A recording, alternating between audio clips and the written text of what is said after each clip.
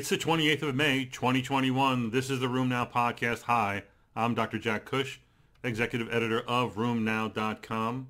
You are where you need to be. We have all the news. I want to remind you that we have expanded coverage of EULAR 2021, a virtual meeting. It's going to start on June the 2nd. Our coverage will be coming to you starting June the 3rd. Look for that. I think you're going to enjoy the way we channel the information your way. Also, next week is our last week of the reprise editions of Room Now Live. We're featuring the session on lupus with three great speakers, Drs. Petrie, McMahon, and Cockerell, talking about lupus topics. Really a great session. I think you're going to enjoy this. Join Artie Cavanaugh and I as we host you for a Tuesday night session beginning at 7 p.m. Eastern Time, 6 p.m. Central Time. And then if you're in the Pacific or Pacific Islands, you're going to have to do some other math. I don't know what time. So this week we have some news from the DDW. Those are the digestive meetings, similar to our ACR. They're having their virtual meetings this week. And they had a report in there I thought was of interest to rheumatologists. It's a claims analysis of basically psychiatric disease amongst IBD patients.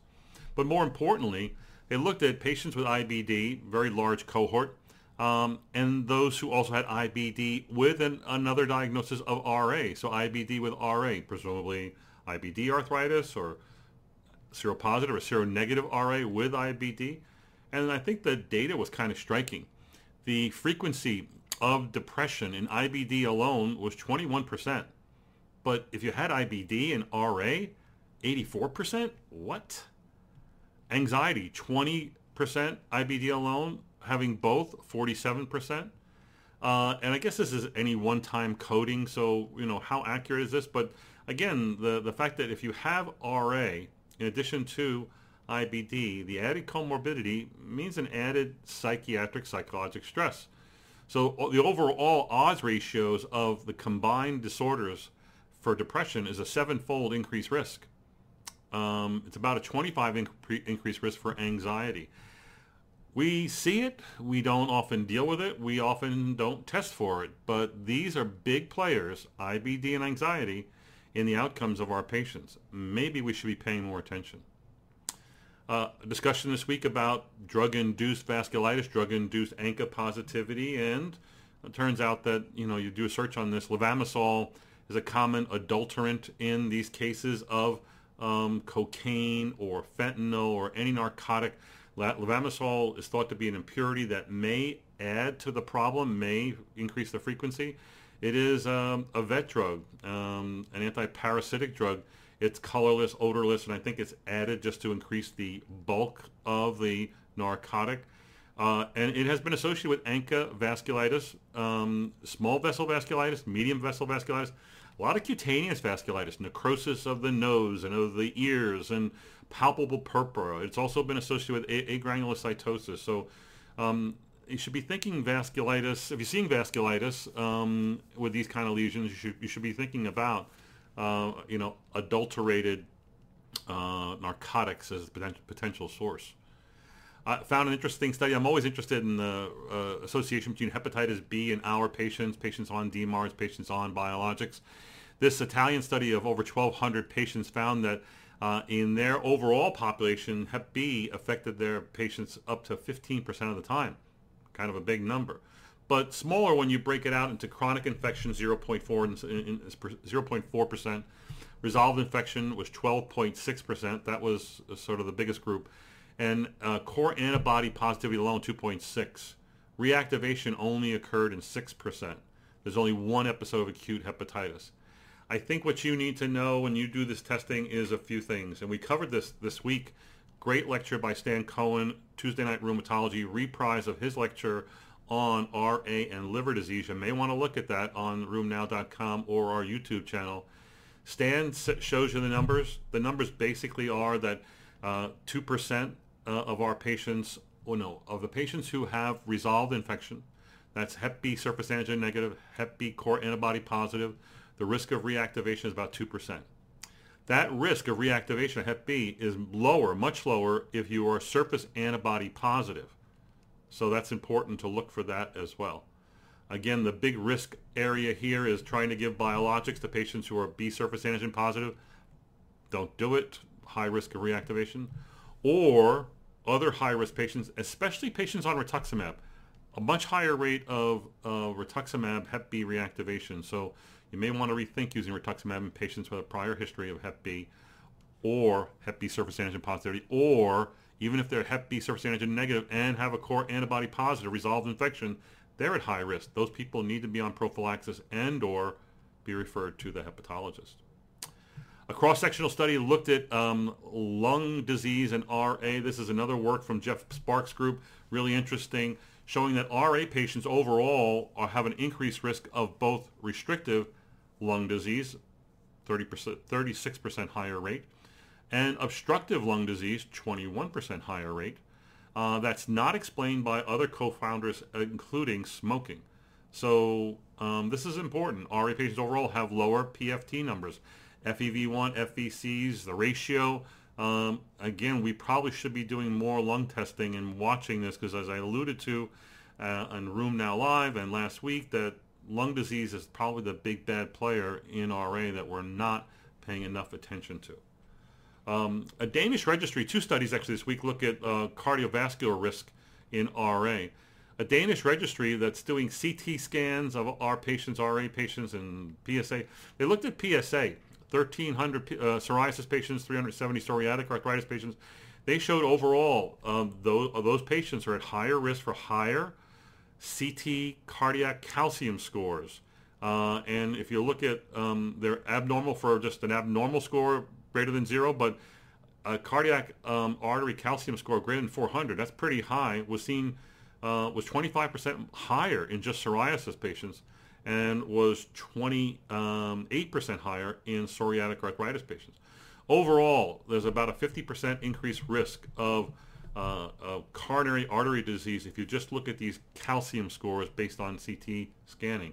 Now, there's some argument about whether we should be doing that and what their true predictive value is. It doesn't always truly predict coronary artery disease, but it is nonetheless a very sensitive, maybe overly sensitive measure of coronary artery activity. Another report comes from an analysis, a prospective cohort that looked at patients who had RA and were starting biologics and different DMARDs. And bottom line was that CV risk, cardiovascular risk, we know is decreased by the use of methotrexate. And they reaffirmed that in this particular study. There are past studies that show that we need to be on methotrexate a while, like maybe 2 years, to really get that maximal or optimal benefit. Same has been said for TNF inhibitors. Also in this study, they confirmed that TNF inhibitors were associated with a significantly decreased risk of cardiovascular events, but also abatacept was. So I think that that's a newer addition, not surprising to me. But basically, control of inflammation does control the progression to advanced cardiovascular disease. So yes, you should use the line with your patients. Being on these medicines will lower your future risk of coronary artery disease, MI, etc. And the other line that you need to use that kind of goes along with that is that the longer you're on those drugs, the safer they are. The longer you're on those drugs, the more they lower cardiovascular risk. That's why it's not very wise to be wanting to wean DMARDs or biologics or half the dose or try to go along with the patients who really would like to be off of all therapy. That's just not a good idea in 90% of patients. There's 2 reports about COVID research. Another composite report of the Save More trials looking at anakinra in patients with severe COVID showed that in 600 or so patients, anakinra plus standard of care was 55% better than just plain standard of care in preventing death or progression to respiratory failure. So again, using it early, using it when they're hospitalized, anakinra, IL-1 inhibition seems to make more sense. They also showed data showing that those patients had greater hospital discharge rates and earlier, and they were discharged from the hospital sooner. The dose that they used in those trials was anakinra, 100 milligrams a day. I guess it was given sub-Q, could be given IV, and given for up to 10 days. There was another nice study from, I think, JAMA Internal Medicine this week that looked at, it's a follow-up study from Xavier Marais and French colleagues, where they did a reanalysis of their study of tocilizumab. Their first study that was published showed that while tocilizumab outcomes looked good, there was no difference in death at the primary endpoint, which was 28 days. They continued in the several hundred patient study and followed up, and they did show that day 90, deaths were less frequent in those who were treated with tocilizumab compared to usual care. That was 11% deaths versus 18% deaths. Furthermore, they showed that if you subdivided patients into those who had high CRP levels, and of course these are severe hospitalized COVID pneumonia patients, but the ones who had higher CRP levels, 15 milligrams per deciliter, that's 150 milligrams per liter, that's very high, that, again, the primary endpoint was going to be met better with tocilizumab than usual care, and that mortality rates were, 90-day mortality rates were overall less with tocilizumab than usual care, 9% versus 35%. So the big argument, and they kind of reviewed in the front part of their article, was that there are 8 studies, there are some mixed results. 4 out of the 6 studies, there were 8 studies, 4 out of 6 studies showed that it met its primary endpoint. There were 2 that did not, and there's basically a mixed bag. I think the story on IL-6 inhibition, as is the case with all the other drugs, is when you give them and who you give them to. Would I give IL-6 and IL-1 inhibition, or colchicine for that matter, to someone who just got diagnosed as an outpatient who does not have respiratory distress and is not on any medicine? No, you don't need it. And these are therapies that need to be intervened in patients sick enough to be admitted to the hospital, patients with respiratory distress, and it looks like the earlier you give them, the better off the patient will be. They advocated for such patients that were admitted to their hospital getting tocilizumab and dexamethasone as their therapy. Our last report is about triple DMARD therapy. This is a report from the Swedish registry that looked at patients who were being put on their first therapy with incident RA, 1,500 patients who were followed. And the bottom line is, I thought it was going to say that if you look at some of their graphs, it looks like triple DMARD does just as well as patients put on a biologic plus methotrexate. And except that's a selective view of people who continued on therapy. In that registry, and again, there's no proscribed regimen here, it's not prospective randomized, that 1,100 started biologics and only 350 started triple DMARD. There's already an imbalance and probably a selection bias. There were more treatment discontinuations in the triple DMARD group. Triple DMARD patients had basically milder disease going in. Patients going into these trials, into this registry, basically had like 6 tender, 6 swollen. These weren't really red hot patients, but they had less disease activity, and yet they didn't do quite as well. In the first 12 months, there was better success with the biologic therapy, similar to that seen in the TIER and RACKET study. But if patients stayed on triple DMARD, they did just as well in achieving sustained remission as did patients who were on biologics. So it does work for some patients. The problem is it's a minority. The problem is I don't know who they are.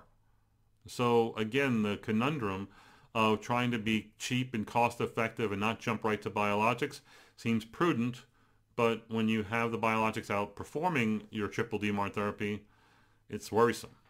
So anyway, hope you tune in next week for more on Room Now. Take good care of yourselves. Bye-bye.